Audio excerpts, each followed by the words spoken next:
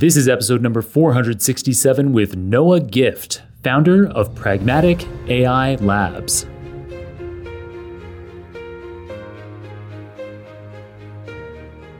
Welcome to the Super Data Science Podcast.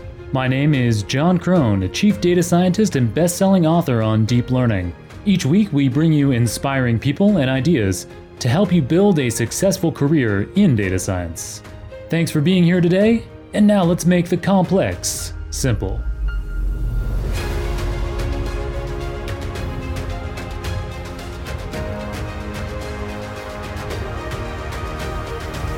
Welcome back to the Super Data Science Podcast. I'm your host, John Crone, and holy guacamole, what a guest we have today, Noah Gift. Noah has worked in countless technical leadership roles in his 25-year career, including as CTO, cloud architect, and consulting chief data scientist. He held the roles at companies ranging from tech startups he founded to prominent institutions like ABC, Caltech, and AT&T.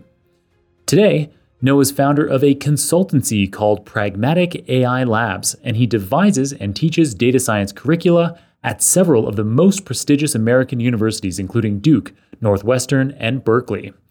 And he's written, on top of all that, 8 books, yes, 8 of them, including Python for DevOps and the forthcoming Practical ML Ops.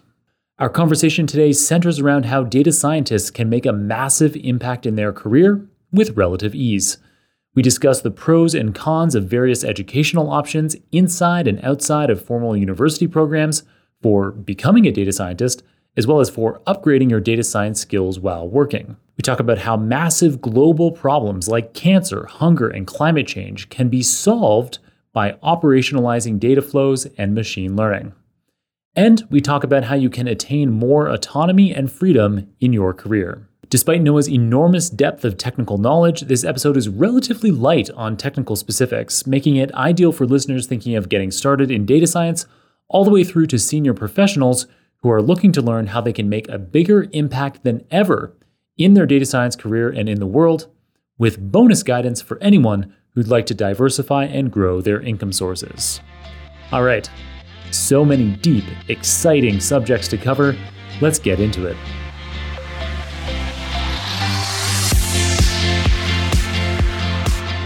Noah, welcome to the show. I am absolutely delighted to have you here. It's been far too long since you and I have caught up. I can't wait to hear all of the latest. Where in the world are you today? I'm in the beach area of North Carolina, working kind of near the border of South Carolina and North Carolina, and on one of the barrier islands, which is always a fun place to be. That sounds pretty pleasant. Have you been doing that throughout the kind of COVID pandemic, or is this a new thing? It's kind of a new thing in that basically one of my ways to be creative is to spend time at the beach. And whether it's in Hawaii, actually, when I wrote the book Pragmatic AI, I actually was in Hawaii for 3 months, and I was just kind of walking on the beach. And I was like, hey, I should write another book. And so for me, it's very conducive to kind of independent thought and creativity. Nice. That sounds great. Nice. Yeah, not a whole lot to do in New York here these past few months. We're filming mid-April, and I guess it's going to start changing. So we've had a lot of vaccinations on Manhattan, and I just noticed in this kind of app, you can see the charts locally as to how testing is coming along. And for months and months and months and months, we were over a 3% positive rate in Manhattan. And it's been just over the last week, it precipitously diving down below 2%. So the vaccinations seem to be working. It still won't rival being on a North Carolina or Hawaii beach, I'm sure, but at least I'll have something to do. Yeah, at the beach, it's pretty nice because there's wind blowing things around, and you're getting vitamin D, and helps your immune system, and there's nobody out there. It's not bad. I will admit I feel very happy when I walk outside and look at the ocean. I am not surprised. That sounds idyllic. So we've known each other for a while. I don't know how long now, maybe 3 years. So we were introduced to each other because we were both lecturing in the O'Reilly Learning Platform, which we both still do today.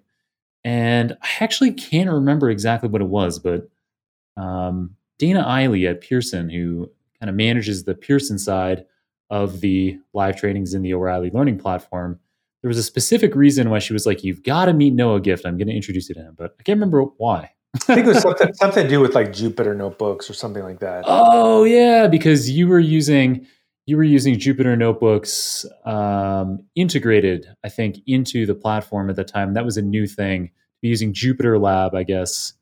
Yeah, I think I was a lot of the material that I train with at the university or in books. I'll use actually the Google variant, so Google Colab. Colab, me too now, yeah. But at that time, I don't think. Oh, maybe that's what it was. Maybe Colab was new. Oh, that could be it. You might have introduced me to Colab. I think I did. I think I did introduce you to Colab. I love Colab. I use it all the time. My entire all of my teaching is done in Colab now. That it makes life so easy. The only downside, and I hope that someday this can somehow be ameliorated. I don't know how tricky it would be from a DevOps perspective, which we're going to be talking about a lot in this episode. But if I could specify my library versions, like specify a Docker file somehow, that would really, then Colab would be an absolute slam dunk all across the board. Because I worry that I'm going to be teaching online and some line of code isn't going to work and I'm not going to know how to fix it. And I'm going to have to like stop the class to figure it out because a library version has changed. Yeah, I think the trade-off is that it's a managed platform. It's kind of like a Mac in a way, where it's like it's probably going to work, and so they'll probably have the version you care about. But if you really you need to get tricky, then things could get a little bit dicey. But then one fix is you could always just uninstall and reinstall using the shebang line. Or the exclamation point, right? You could just say pip uninstall. Yeah. Which is not ideal. Yeah. So basically, exactly. So first of all, for listeners, in case you aren't aware, probably most listeners know what a Jupyter Notebook is. So it's a way to easily execute typically Python code, but it also, the name Jupyter actually comes from supporting Julia, Python, and R, Jupyter. And it's a very, very popular data science tool that allows you to play around, script, print out charts, share notebooks with other people. And I absolutely love them as a teaching tool. I think they're the best. It sounds like you agree, Noah. And Google Colab, it allows you to run them in the cloud. All you need is a free Google login and you get access to a pretty beefy cloud compute server. And the only two downsides are what we just talked about, where you don't have complete control over the library versions. You don't have any control over the library versions, but typically everything you need is in there. The other thing is that at some point, without interacting in the session, it'll time out. So after half an hour or an hour, and you've used Colab Pro, I've noticed. Mm-hmm. And so that gives you a longer timeout, maybe a few hours. Yeah, for me, it's worth the $10 a month to actually get a better GPU and then also higher memory. And then it doesn't time out as often. So, I use it so much that it's actually, I'm probably getting more than my $10 worth. Yeah, I bet you are. You're a disaster for them because you're like the person who pays for the gym membership and always shows up and is using the equipment. Exactly. And one other kind of more of like a trivia type thing about Colab and Jupyter is that the first book that I wrote for O'Reilly is called Python for Unix and Linux, and it was in 2006. So I'm kind of dating myself a little bit here. and believe it or not, we used IPython for the whole book, and IPython is Jupyter. So that was V1 of Jupyter was IPython. So I've been using quote unquote Jupyter since like almost 20 years ago.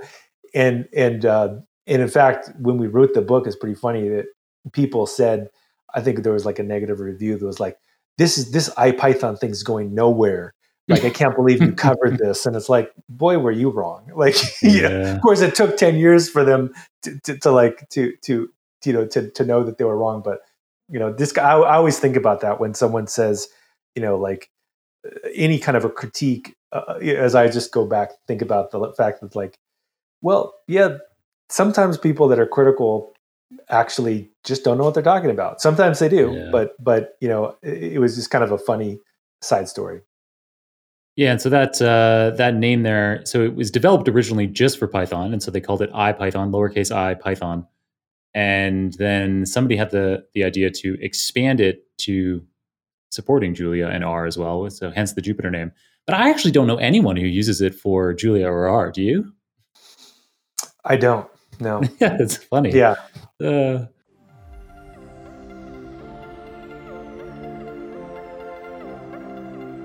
Eliminating unnecessary distractions is one of the central principles of my lifestyle.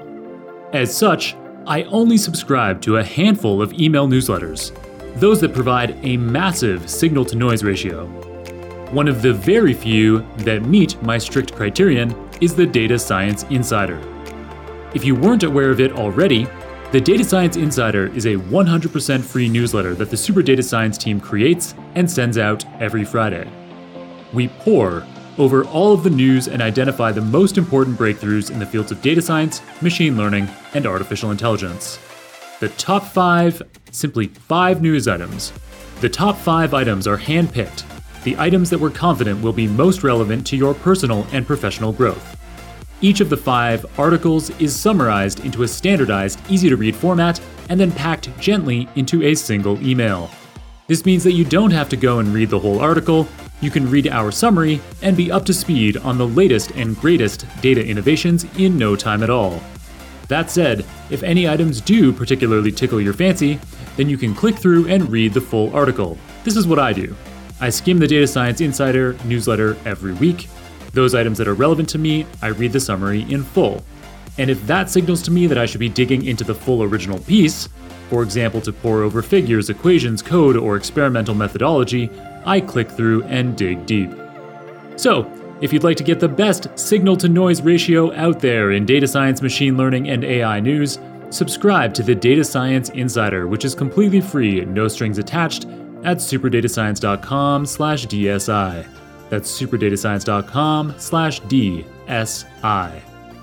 And now, let's return to our amazing episode. Anyway, great tool for Python, and I guess other popular statistical programming languages as well. So I would actually say it's actually probably in this point really the go-to tool for ML ops as well. When we get to that, nice. Yeah, we're going to talk about a ton about ML ops later on in the episode, but first, I want to get to a question that I think will be interesting to tons of our listeners. So we have a lot of people who are relatively early on in their data science careers. They might be switching over from another technical field, or maybe getting involved with, quantitative things in general for the first time. Excited about what you can do with data science and machine learning in the world, and are jumping on the wonderful train. This journey. Excited for all of you who are getting started, and so I get a lot of questions from audience members, listeners to the Super Data Science podcast, who say, what's the best place for me to get started? And I specifically had a question earlier today on LinkedIn from someone who was wondering about specific master's programs for data science. So I think typically here we're talking about somebody who has already completed an undergrad in a quantitative discipline probably, and now they're weighing up the various options. So you have taught at tons of universities in the US, very well-known universities, Duke, Northwestern, Berkeley. And so do you have recommendations for people as to what programs they should be pursuing? And in particular, what about the cost trade-offs? So some of these programs are much more expensive than others. I didn't actually research this, but in the question, the person mentioned to me, it's about $70,000 for the Berkeley data science program, whereas you could spend $10,000 at Georgia Tech. And so what are the advantages of paying more, if any? Yeah, it's a very complex question, but I'll see if I can tackle this. So I think if you look at a car, right, like if you look at Mercedes, for example, I used to have a Mercedes C34, which was a pretty awesome car. It was 0 to 60 in, I don't know, 4.1 seconds, and auto driving and all kinds of fancy stuff. And it's very expensive, but it was awesome. I got rid of it because in COVID-19, I didn't need to drive anymore. So I was like, yeah, I'm just going to get rid of this thing. But likewise, there's cars that are not $80,000. There's cars that are $20,000 that are incredible. But if you go to the car dealership, they're not going to give you necessarily an espresso. And then maybe like the seats aren't heated, or maybe they don't have like the semi-autonomous driving mode, which could save your life, right? I mean, so in fact, in the Mercedes in particular, I remember one day I was with my family and I was driving on the Bay Bridge coming from Marin County into San Francisco, and someone with a family was just not paying attention. They must have been tourists, and they literally just did one of those things where they, the wheel goes like this, when they go, and then I saw a 14-year-old girl or 12-year-old girl like look at me. I looked at her and I was like, oh no, like I'm going to basically run into this girl. My car was smarter than I was, and it just stopped. Wow. And I was like, woo, this saved some kid's life. And obviously this is not me this was the person driving the car that did this. So yeah, there's some great uses for technology. I got it. So you take the Berkeley course because it will literally save a 14-year-old girl's life. Well, I think it's that there basically is a cost structure that if you can afford a very expensive program for whatever reason, your company is subsidizing it, or you're in the military, for example, at Duke, I think is an exceptionally good data science program, the MIDS program. And there's a lot of military people and they're subsidized, or you get financial aid, that, yeah, you're going to get a Mercedes level experience. I mean, it's going to be incredible. On the flip side, it's possible that in the case of my own academic career, I got a master's degree twice while I worked full time. So I'm more of a kind of a work full time type master's student. And I'm very thankful that I was able to work full time because I was able to apply the things that I was learning.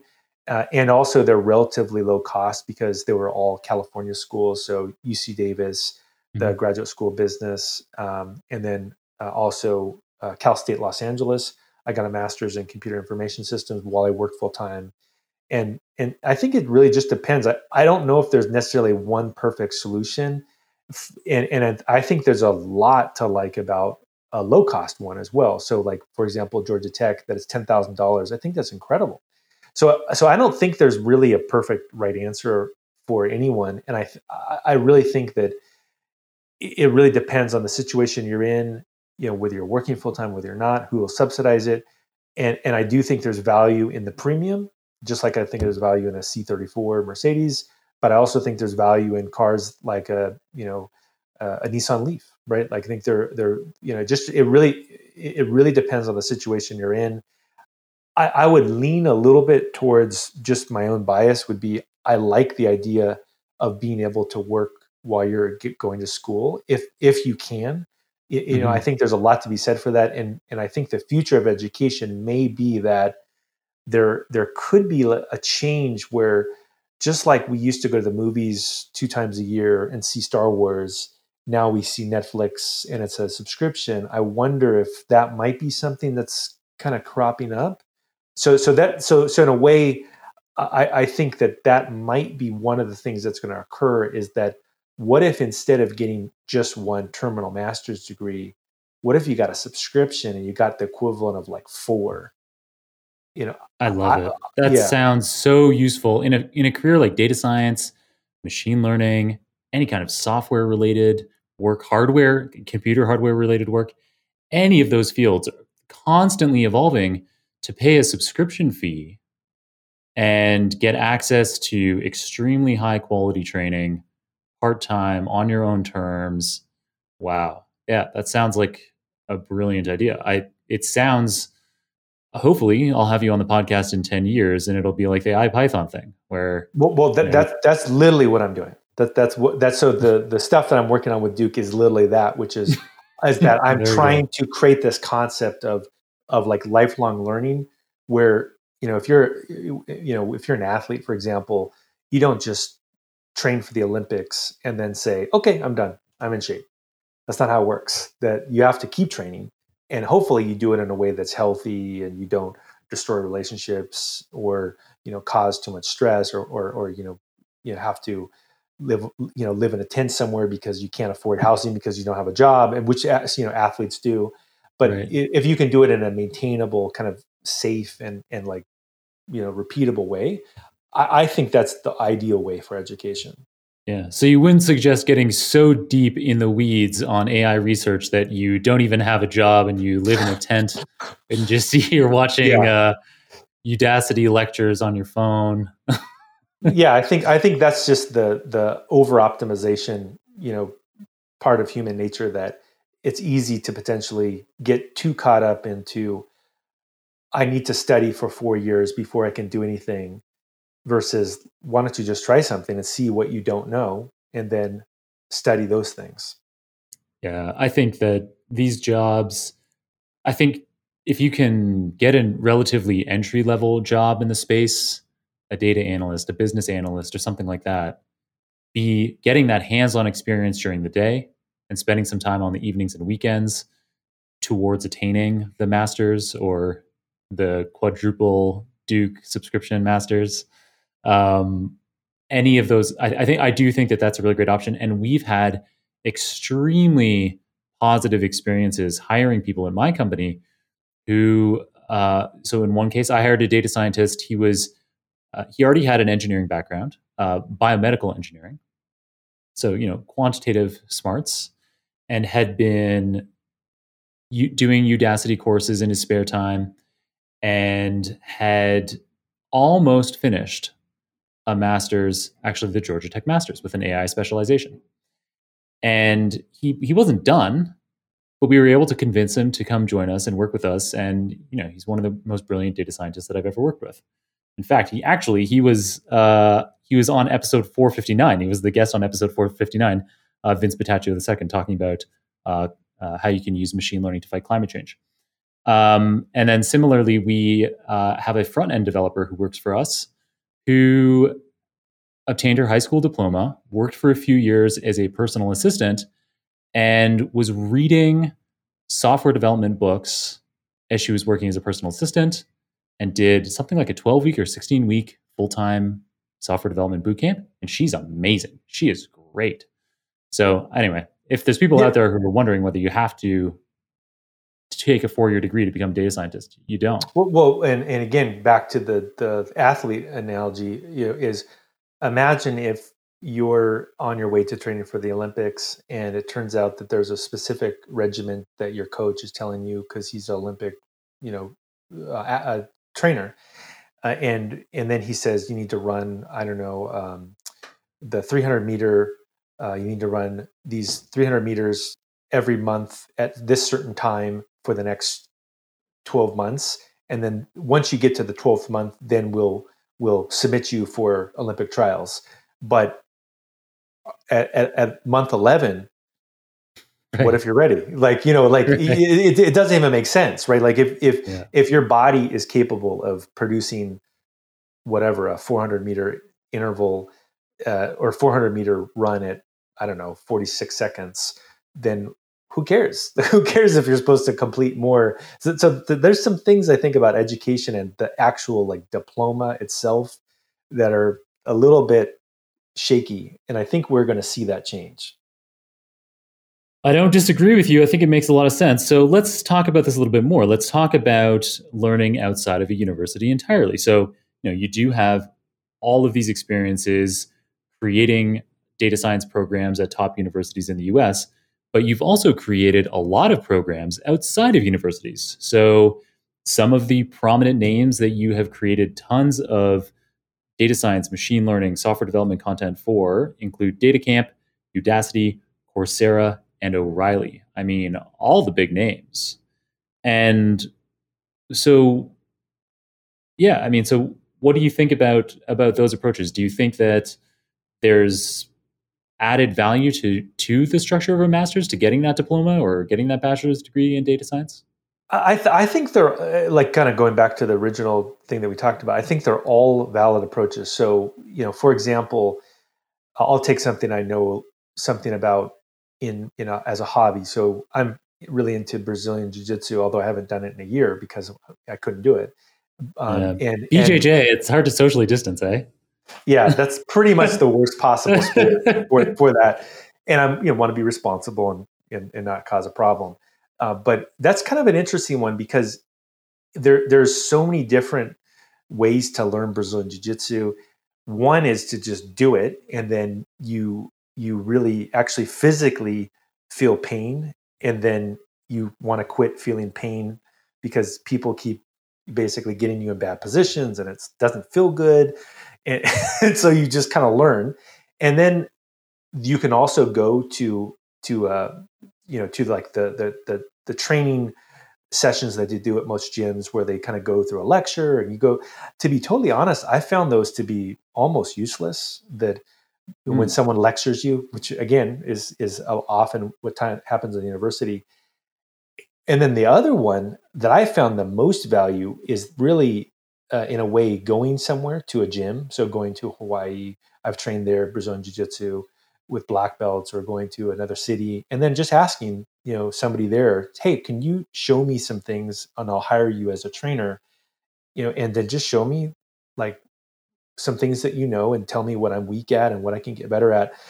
So I think it's really, if I had to pick the two approaches that are the best, is that practice, which would be those learning platforms, or your own job experience. There's no substitute for it. Like you can't learn your way out of practice. There's no substitute for feeling a 240-pound man on top of you who has a black belt, who is crushing your oxygen, and you can't breathe and you're panicked. Like there's no like training for that. You just have to experience it. Likewise, in building software solutions or building systems, you just need to do it. And if it's experiential, I think a lot of the learning platforms are heading this way. I think that's absolutely the best way to learn, and you just can't substitute it. Even if you're getting a master's degree at Duke or you're getting a master's degree at Berkeley, you have to do it. On the flip side, and this is kind of going back to the value of some of these programs, if you do get experience with somebody who really knows what they're doing and you can have one-on-one attention, there's no substitute for that. So I think they're both very valid approaches. Great answer. I think you covered a lot of the big pros and cons beautifully and with a wonderful analogy. Love the BJJ analogy. All right. So if listeners aren't already blown away by the many things you do, and I am summarizing, when I list the universities that Noah has taught at, the online platforms that Noah has created content for, I'm like only scratching the surface of all of them. I didn't want to like spend the podcast listing all the various places he's taught.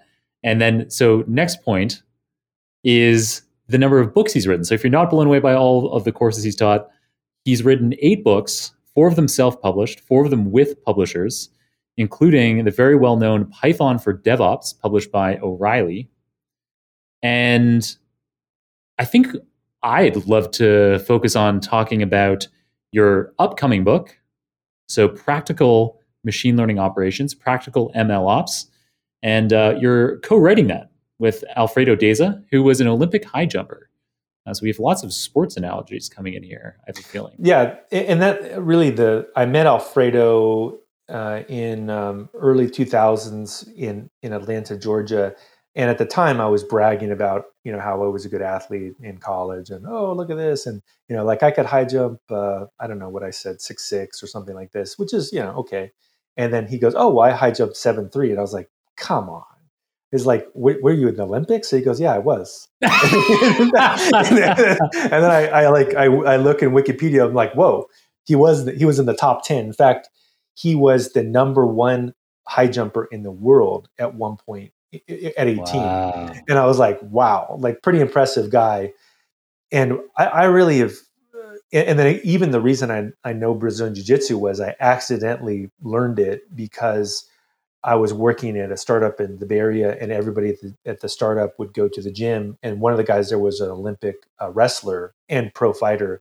And I just kind of became friends with him. And then he was like, "Hey, you should learn grappling." And I just really get along with athletes because they have self-discipline.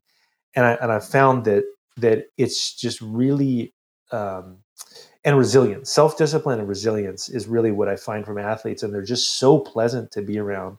And so, yeah, I've done a lot of work with Alfredo, and, he's writing the book with me. And in particular, I think the focus of the book is really, I think, maybe different in a way than what people may think it is, in that I have a kind of a challenge, I guess, to humanity, in that there, I think a lot of times we are not focused enough on results. And I think in particular, this will go into maybe a book recommendation that I'll mention, is the book Codebreaker by Walter Isaacson. Is just an incredible book. And he's obviously a fairly famous author and written other books, biographies, Steve Jobs, Leonardo da Vinci. But what I knew the name, and now that you mentioned the Steve Jobs, we had a guest on not too long ago. I think it was Michael Segala in episode 447. I'm stretching a little bit in my memory here, but I think he recommended the Steve Jobs biography by Walter Isaacson. Great author. I mean, one of the best authors, of the modern era. And what I really enjoyed about his book about Jennifer Doudna, I believe is how you pronounce her name. I apologize if I didn't pronounce it correctly, but she's a Nobel Prize winning scientist.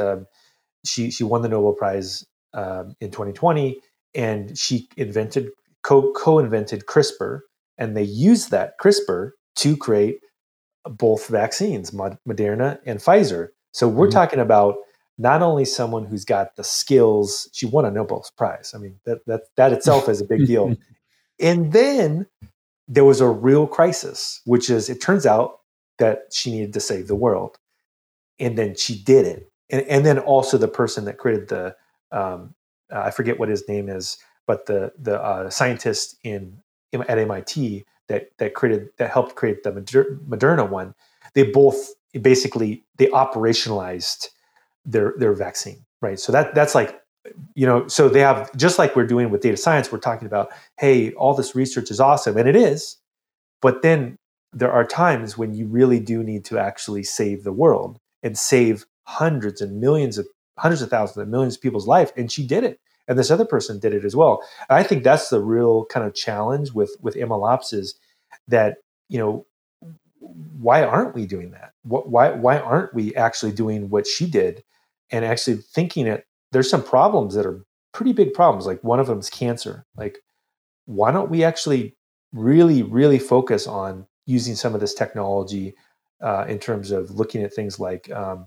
radiology, looking at the chest, or looking at heart predict, whether someone's going to have a heart attack. There's all these things that really could help humanity.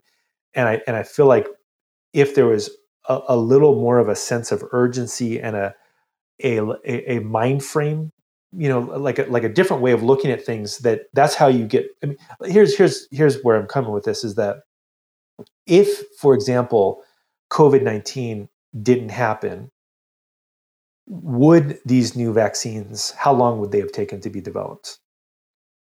Oh, I mean, a vaccine for COVID, if COVID hadn't happened? Or using that technology, right? Because it's a newer vaccine. A vaccine for anything using the CRISPR and these RNA techniques. Because that's something that's new here, right? About both of those vaccines, is that we are injecting RNA into people to create proteins that look like the proteins of a virus, of the coronavirus. And yeah, that's never happened before. Yeah, so really good question. And I absolutely love where you're going with this. I can't wait to talk about this more. This is amazing. This is something I think about all the time. Exactly the line that you're going down here on, why isn't there a sense of urgency that everyone is sharing around climate change? Or rather, I think a lot of people have a sense of urgency. Maybe, not everyone, especially in the US. I know that there's, climate denialism kind of stuff going on. But a lot of people are aware of the issues. And you're like, climate change is bad.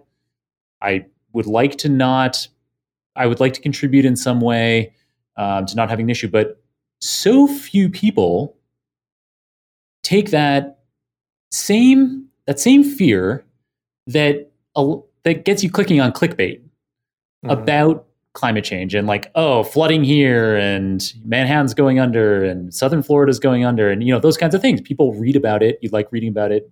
So news outlets like writing about it. A shockingly small fraction of people take meaningful action. I mean, I think there's consumer choices. So there's consumer choice things that people do.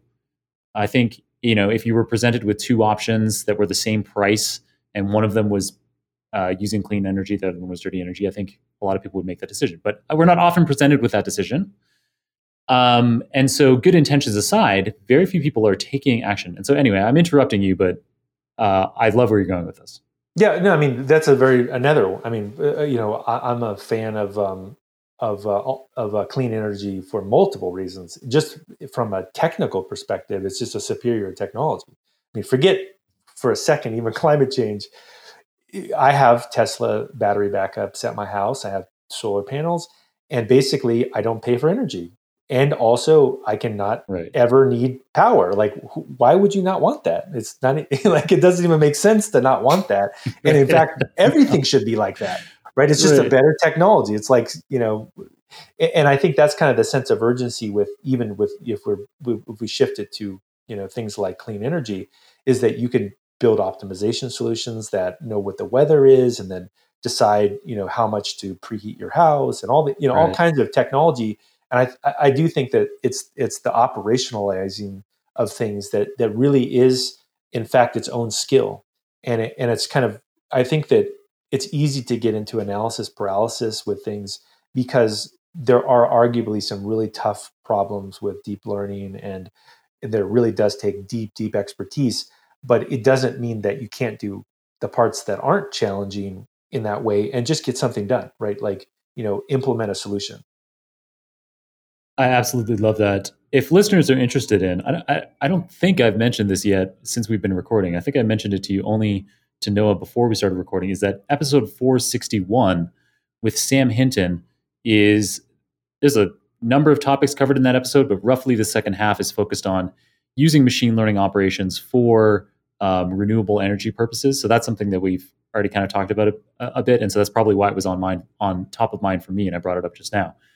However, do you want to talk about, more of these applications? So kind of the cancer one, I love that. And the Moderna vaccine, the Pfizer vaccine, well, the BioNTech vaccine that Pfizer is mass producing, these RNA-based vaccines, there's tremendous potential even in cancer. And so maybe that's why you brought that one up specifically Exactly. Yeah, exactly. I mean, I think, and in fact, I'll give you a little bit of insight. I know some people that work in biotechnology, former students. I have, former colleagues from Caltech when I was working at Caltech that are now in the NIH.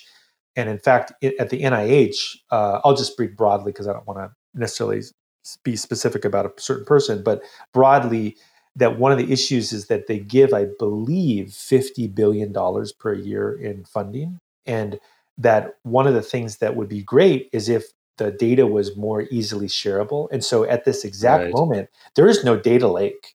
There's no kind of like, hey, we're going to all share all of this research in one spot.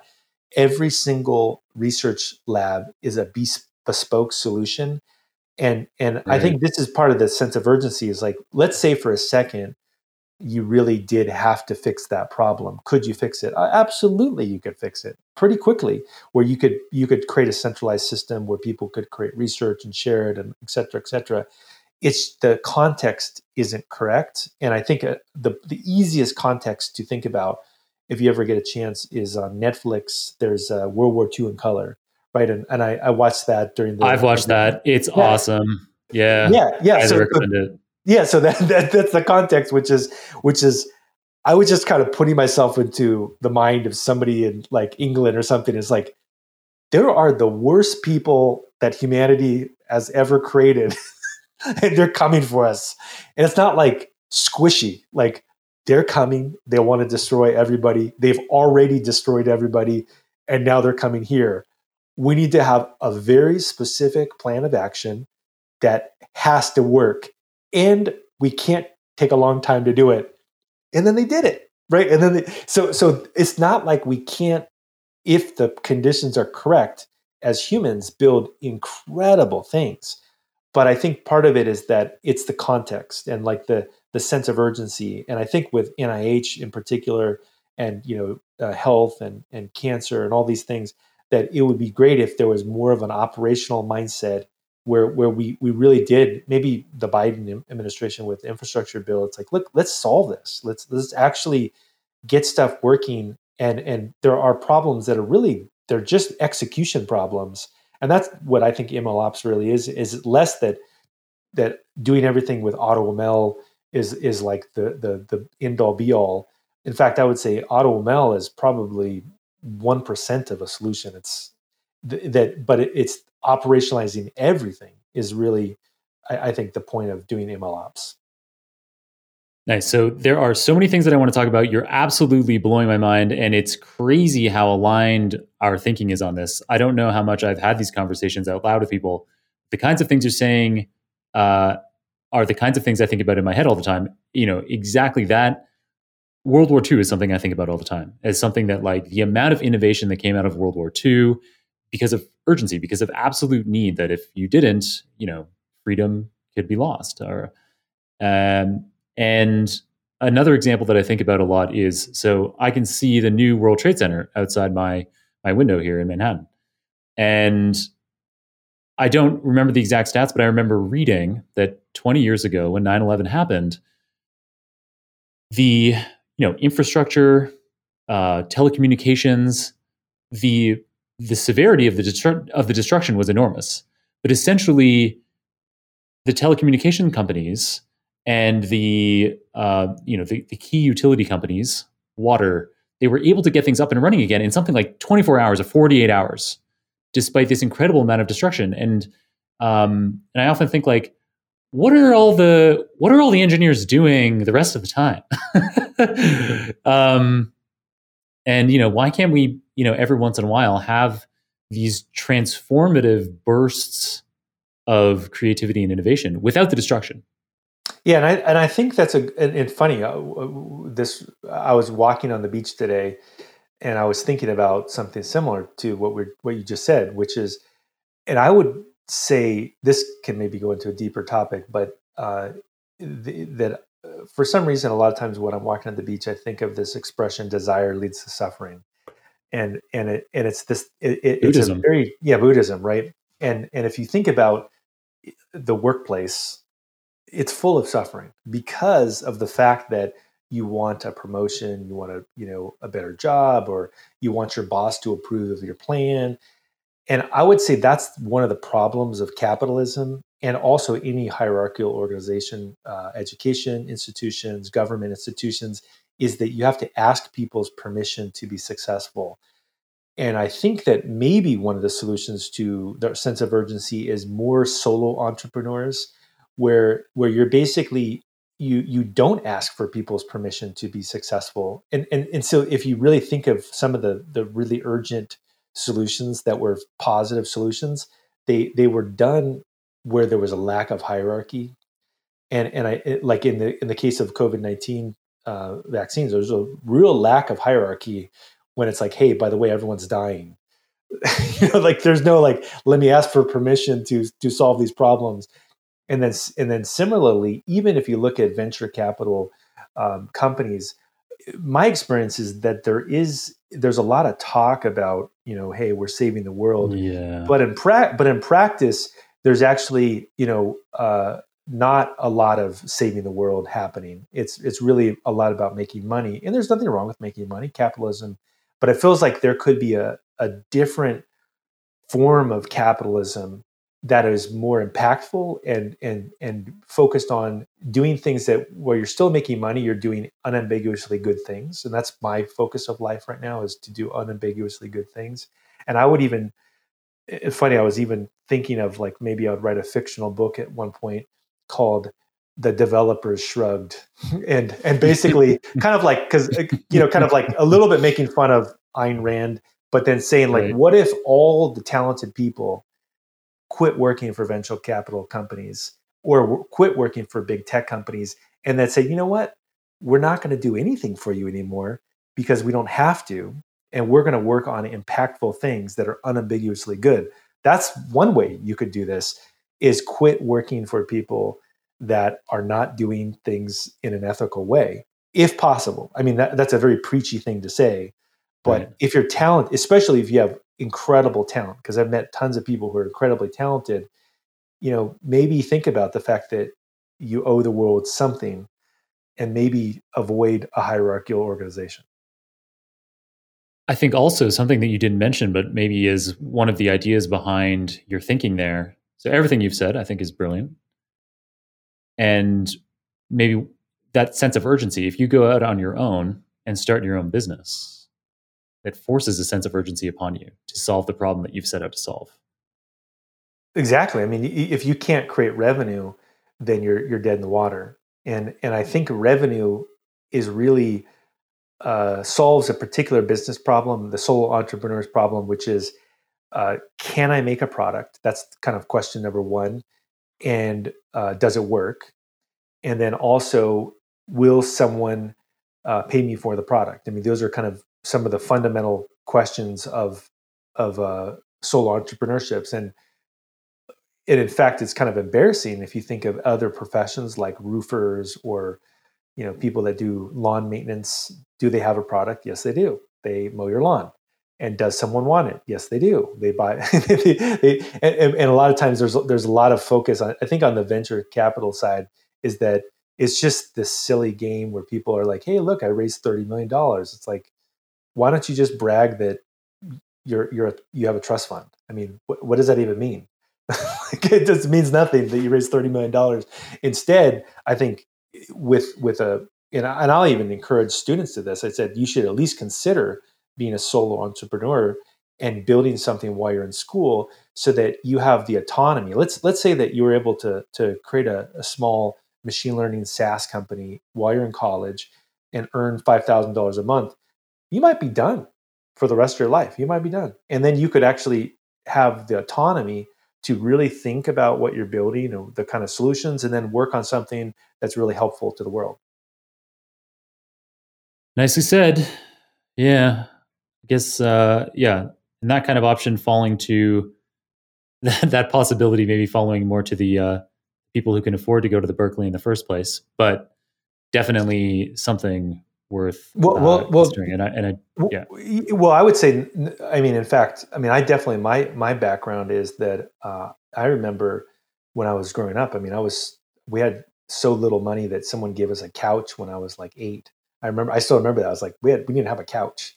So I think that there is definitely an alternate, non-independently wealthy way to approach things, which is, if you're able to, from a very young age, start building, some, not that you're trying to get rich, but you're trying to build autonomy, which is a very different thing. Because autonomy could mean that your cost of living is incredibly low, and you just Right. have some form of small income so that you have the ability to not be forced into bad decisions. And I think, in particular, that's one of the problems, is that if the more money you make, then the more likely you're under someone's control. All right. So I didn't intend on going down this route and talking about this, but you just reminded me about something that you've definitely written about online. And I think you might have also incorporated into a book, maybe even into this practical ML ops book. But I know you talk about, you have 3 colors of income streams, right? Yeah. So in particular, and I'm still kind of developing this concept, and I think about it still a lot, but like I call it red money, yellow money, and green money. And in particular, a salary is red money. And the reason why it's red is that I think many people think it's safe. Hey, I got a job at a big tech company and I make $800,000 a year. That's true. You have a lot of money, but it's more complicated than that, because now and not that it's bad to have a job, but you should be aware that it's actually less safe than you think, because now they're providing your income stream. Yellow money would be doing consulting work. So I would encourage someone that is only earning a salary to also have some form of consulting work. It could be doing what you and I do, right? Writing a book, that's consulting, right? Or doing some kind of work with other people or having side projects or whatever.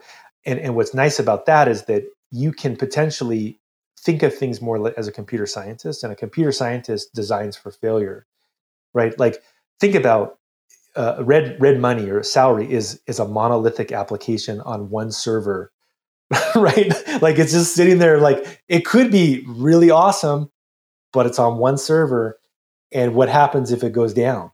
Well, we know many examples of that where consulting, you're designing for failure. And I would say, my opinion with consulting is never, even if somebody's giving you a ton of money, and I've had these situations where all of a sudden people start throwing a ton of money at you, and I just cap it at 25% of my consulting. I say, no, I'm not, you're not going to become you're not going to turn into red, right? I'm going to keep you at the yellow color.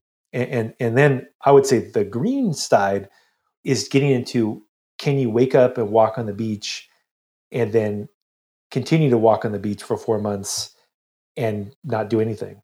That's green money, which is that income. Passive income. It's either MRR, monthly recurring revenue from a SaaS product, for example, a rental from a property, index funds, dividends, royalties. There's an unlimited amount of things, right? Where it doesn't even have to be technology. It could be anything. And I just never, no one told me that when I was growing up, but I've kind of figured that out along the way. And I think that, not that I'm like Paul Graham, who has written some really controversial essays lately. Someone should kind of like get a hold of him and say, "Hey, quit writing these essays. I don't think you're doing what you think you're doing."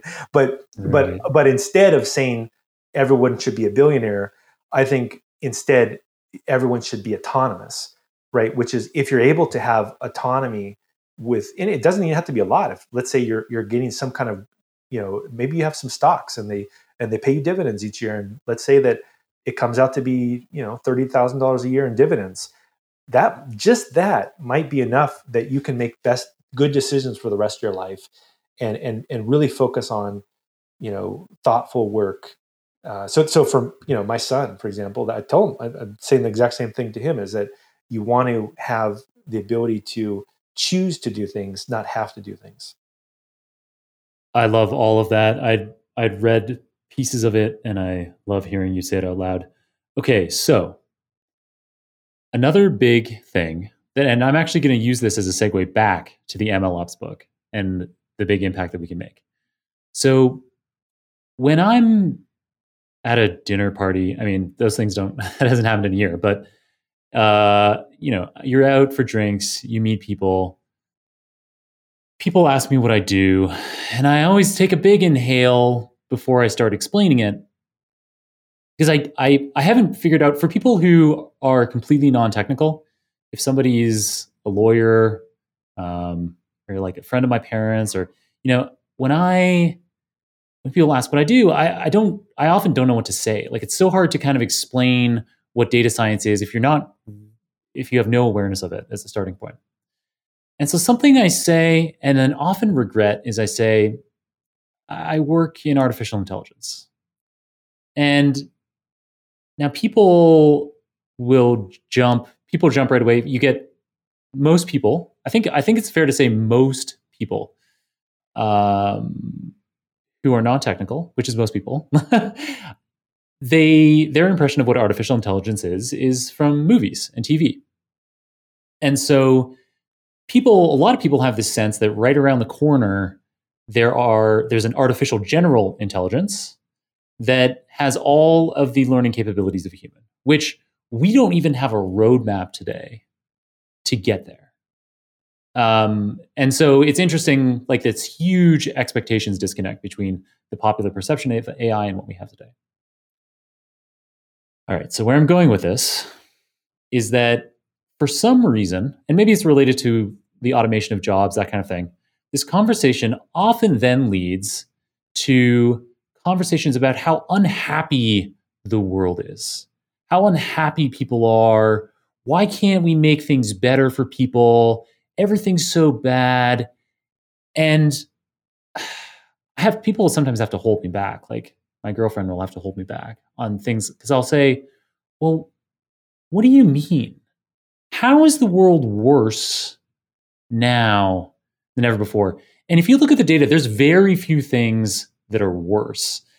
On almost any measurable outcome, health, longevity, autonomy, ability to put food on the table, nothing has ever been close to how good we have it today.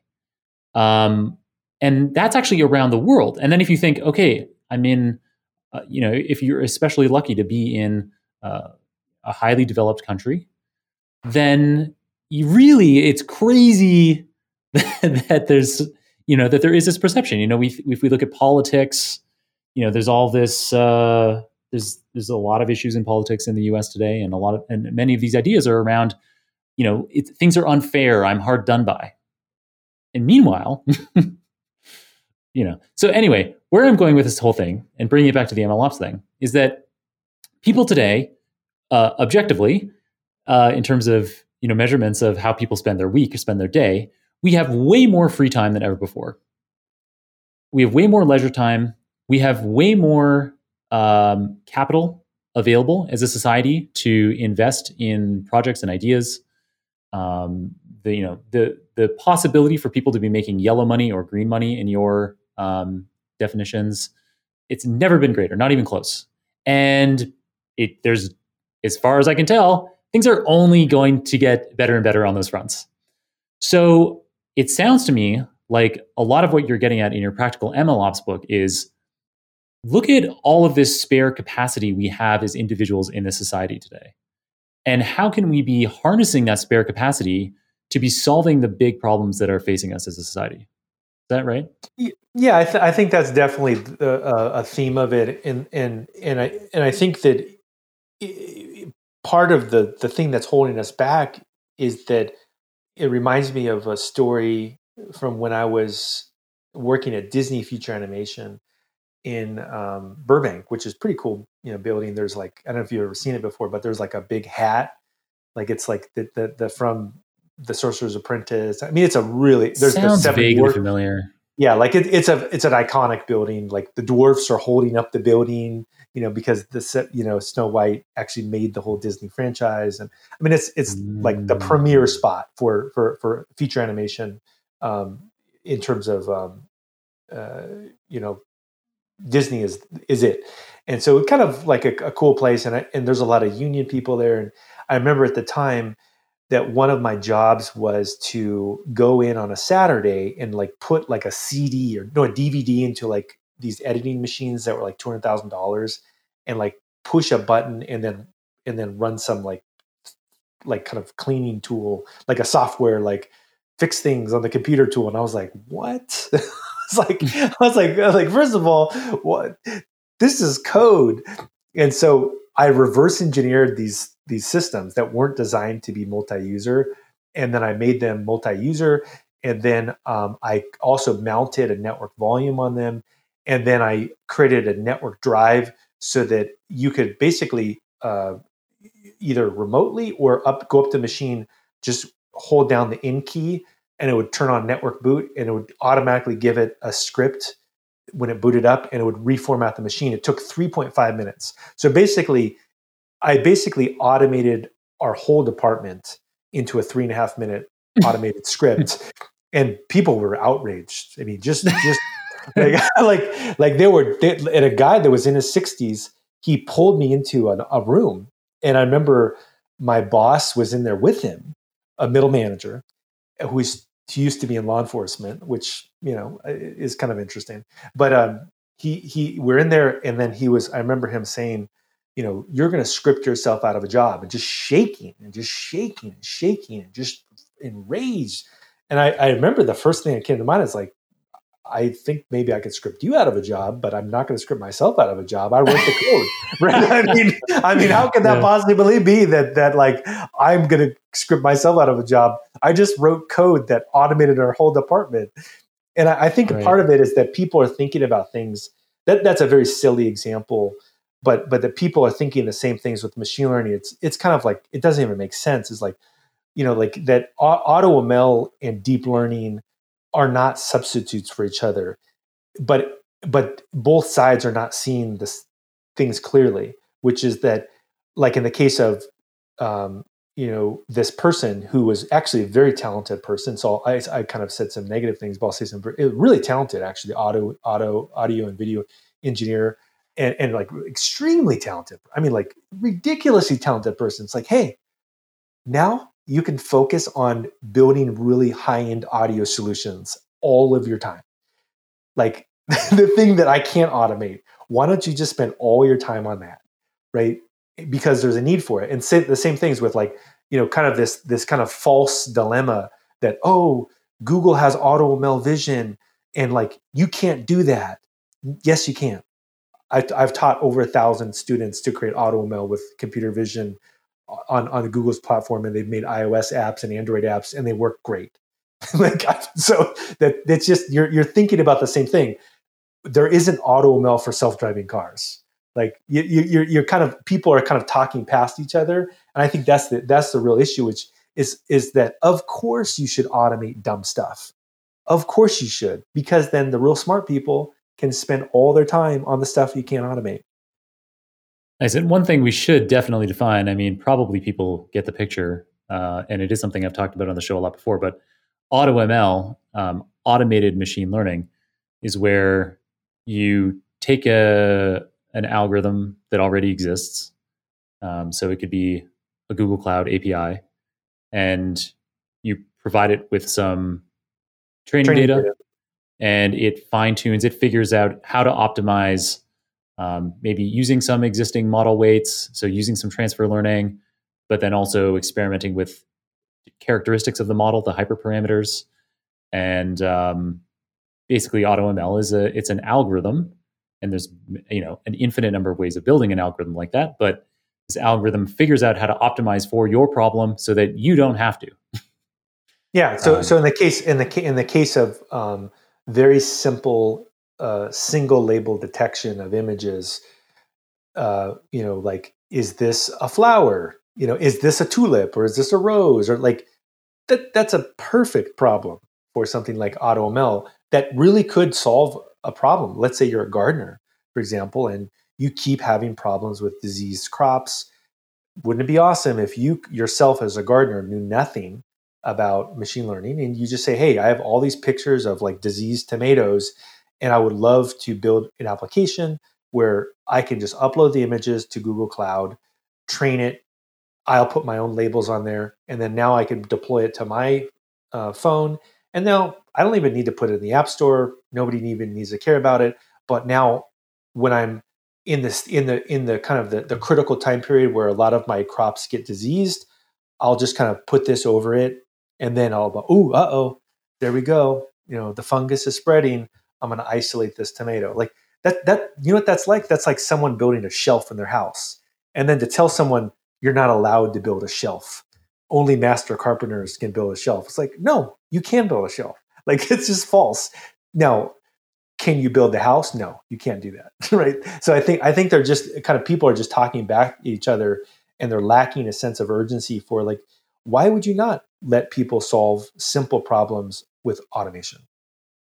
Right. So circling back, the idea with the Practical ML Ops book is to allow people to take advantage of extremely powerful machine learning models through techniques like AutoML, to allow people who may not be able to build the machine learning house be able to take advantage of the shoulders of giants, the hundreds, the thousands of people that have contributed to the machine learning capabilities that we have today. Allow somebody with relatively simple scripts to take advantage of all of that existing knowledge, all of that existing training data, and do powerful things with it and change the world. I mean, that's the Industrial Revolution, right? I mean, think about, there's been at least two industrial revolutions. What was it, 1760 to 1850 or something like that? The first one, steam powered, automatic looms and all this stuff, and then the same thing happened with automobiles and assembly lines and all this. The second industrial revolution, I think it's possible we could have a third kind of industrial revolution with all this machine learning. And basically it's like, imagine being the person that said, that's that automobile, it'll never replace my horse. My horse, it's like, come on, like, of course, if something's a better solution, we should use it, but it doesn't like negate these really tough problems. So I would say in the book, there's actually two core concepts that are slightly different. One is that, yeah, if there's AutoML solutions, great, use them. But I would say that's maybe even 10%. The other 90%, which is, let's even take the hard problems. Let's also operationalize all of the hard parts, all the parts that can be operationalized, so that the real experts can get their work and do something with it. Like in the case of, the Pfizer vaccine, let's get it into production. Let's save human lives. Because I think that's a separate, different problem, which is that many experts actually are not putting their code into production enough because they're getting too precious about things. And Right. that instead of building one model a month, why are you not building 100 a day? Right. So it's not that we're trying to replace you or saying you're not valuable. It's that, why don't you just amplify your own work at 100 or 1,000 times? Right. That makes a lot of sense. And so, as another example that I wanted to circle back to a long time ago, and I think maybe now is the right point. So, we were talking about how the National Institutes of Health, the NIH, which is the largest federal funding body in the United States for scientific research, they are funding lots of different labs that set up their own compute clusters, their own data centers, build their own models. And so, something that has happened a little because of the COVID pandemic, and probably could have happened a lot more, is sharing of data, say between hospital networks, research institutes. So, for example, Sam Hinton, who was in episode 461, he was living in Australia working on a COVID project where almost all of his data, because Australia didn't actually have that many COVID cases, almost all of his data came from the US and Europe. And that kind of sharing might not have happened if there wasn't a pandemic. So I guess that's an example of how we could operationalize aspects that allow, operationalize data operations, Yeah. automate data operations. Yeah, you know where I'm going with this. Yeah. I mean, basically, in a nutshell, I would say that it's kind of, again, almost like what's happening with politics, where you were alluding to this. I'm reading the tea leaves here. Is that basically, like, there are good points that Democrats have. There's good points Republicans have. There's good points politically on both sides, and that if you only take the most extreme aspect of what someone's saying and use that as the argument, you're not using critical thinking. And so the same thing goes with operationalizing machine learning, is that, in fact, there are both very good approaches. Like, of course, self-driving cars are an incredibly complex problem that actually I would think will be solved. And it's great that people are working on it. But that doesn't mean that just because there's all these other things you can do to automate aspects of machine learning or DevOps, automated testing, automated deployment, monitoring, scripting. They're both equally valid points that should be combined together so that we have more solutions. Beautiful. So I think that is a great point. So we can, as kind of an overarching summary of what we're discussing today, you can save the world with machine learning and machine learning operations. And going back to our early partner conversation, you don't need to stop everything you're doing right now, go back to school and, pursue a degree full time. You can do this piecemeal. You can bit by bit chip away in your evenings and weekends, solving interesting problems. And it sounds like your forthcoming book, Practical ML Ops with Alfredo Deza, is a great starting point for people to make a huge impact with the skills that they already have. I'm really looking forward to that book being out. I also wanted to quickly mention, you also have something that came out recently, your Coursera course, Building Cloud Computing Solutions at Scale. Do you want to fill us in for a couple minutes about that as well? Yeah, so I spent the last couple years actually working on this course because I've taught cloud computing now 3 times at Duke. These are brilliant students, and many of them have gone on to big companies and biotech companies. And so I took a lot of the feedback from people asking about this or that, and I put it into this course. And in fact, I think it's like what you just mentioned, it's probably the perfect kind of course. I would recommend it to lead a foundation for operationalizing things, which if you later then want to get into building stuff that probably you do, John, like getting super into like, the intricacies of deep learning, it's you now have a foundation for it. Right. So just like, you could make the case for linear algebra and, calculus being a foundation for doing, machine learning and deep learning. I would also make the point, if you want to get stuff into production, you do need to know cloud computing in particular. And it's really is where else is the data going to go? Right. It's going to be in the cloud. So that's really the idea, is that I think that I want to help people get the foundation, and it's the exact same information really that we're covering at Duke in their data science program. I love that. And you summarized that perfectly. So I think what you're alluding to there is that I have something I've been working on for the last year, is this machine learning foundation series where I focus on linear algebra, calculus, probability statistics, algorithms, data structures, these kinds of topics that you would study in a lot of these, if you did an undergrad or a master's in machine learning today, and you were really getting into the math, the low-level detail of these things, these are the kinds of prerequisite subjects that you would study first. And your way of going at it, where you learn some practical things first, I actually think that's the best way to go, where you're on the job doing things practically, because then you have a sense of, wow, look at these amazing things I could do. Now, what if I understood it a little better and I could dig in here a bit more? And so it's interesting. So I call my curriculum Machine Learning Foundations, but it's interesting having a foundation in how things work in the cloud and how you can be using MLOps to be doing state-of-the-art things without necessarily knowing the linear algebra underneath. I think that's even a better way to approach things. I do. And we've talked actually about this at Duke with some of the people there, that this is my opinion. I don't want to speak for Duke, but my opinion is what you just said is that I think it's better to kind of go through the motions and start to kind of feel like what it's like to build something.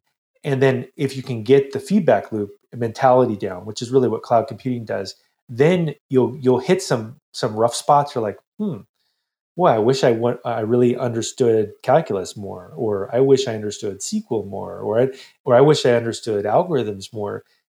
I think that's actually the right time, versus if the first thing you do is like algorithm, SQL, it's like, you don't even know what you don't know yet. But it's good to first understand, do I know anything? And then realize, actually, I know some things, but I would like to know others more deeply.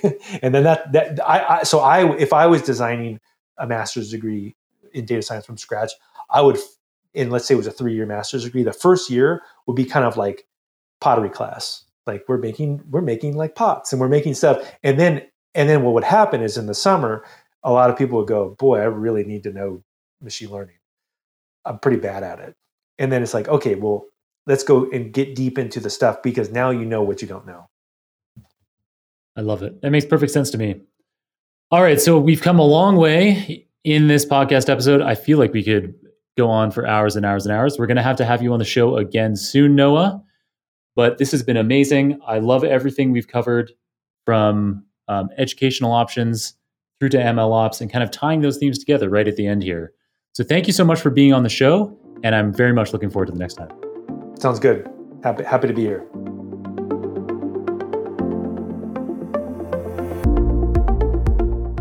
Whew, I really could have continued that conversation with Noah for hours and hours. We only scratched the surface of his formidable wisdom and technical knowledge. In today's episode, we covered the pros and cons of various data science education options, including more expensive university programs versus more economical ones, and formal degrees versus practical online platforms. The consensus seemed to be that on-the-job experience is the most valuable education of all. Separately, we detailed a number of examples of how high-level abstractions of machine learning, like AutoML, enable data flows to be intelligently operationalized. This allows junior and senior data scientists alike to scale their impact with relative ease, allowing them to tackle the most prominent practical issues facing modern society, like cancer, food insecurity, and climate change. And Noah outlined his colored money guide to increasing your career autonomy. That is by shifting your income away from red salaried income toward yellow consulting or green passive income wherever opportunities permit. What an awesome set of topics. As always, you can get all the show notes, including the transcript for this episode, the video recording, any materials mentioned on the show, and the URLs for Noah's LinkedIn profile, as well as my own LinkedIn and Twitter details at superdatascience.com/467. That's superdatascience.com/467. I'm always happy to connect with listeners, so please do connect and feel free to tag me in posts with your thoughts on the episode. Your feedback is huge for figuring out what topics we cover on the show. Since this podcast is free, if you'd like a hugely helpful way to show your support for my work, then I'd be very grateful indeed if you made your way to the Data Community Content Creator Awards nomination form. The link is in the show notes.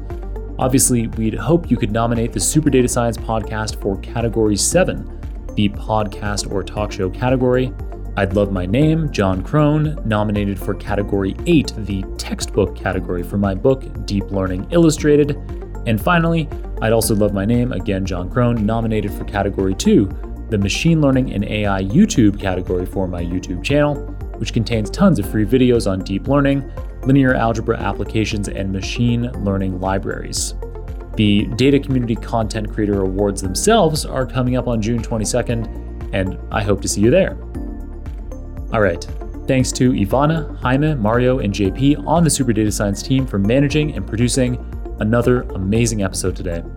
Keep on rocking it out there, folks, and I'm looking forward to enjoying another round of the Super Data Science podcast with you very soon.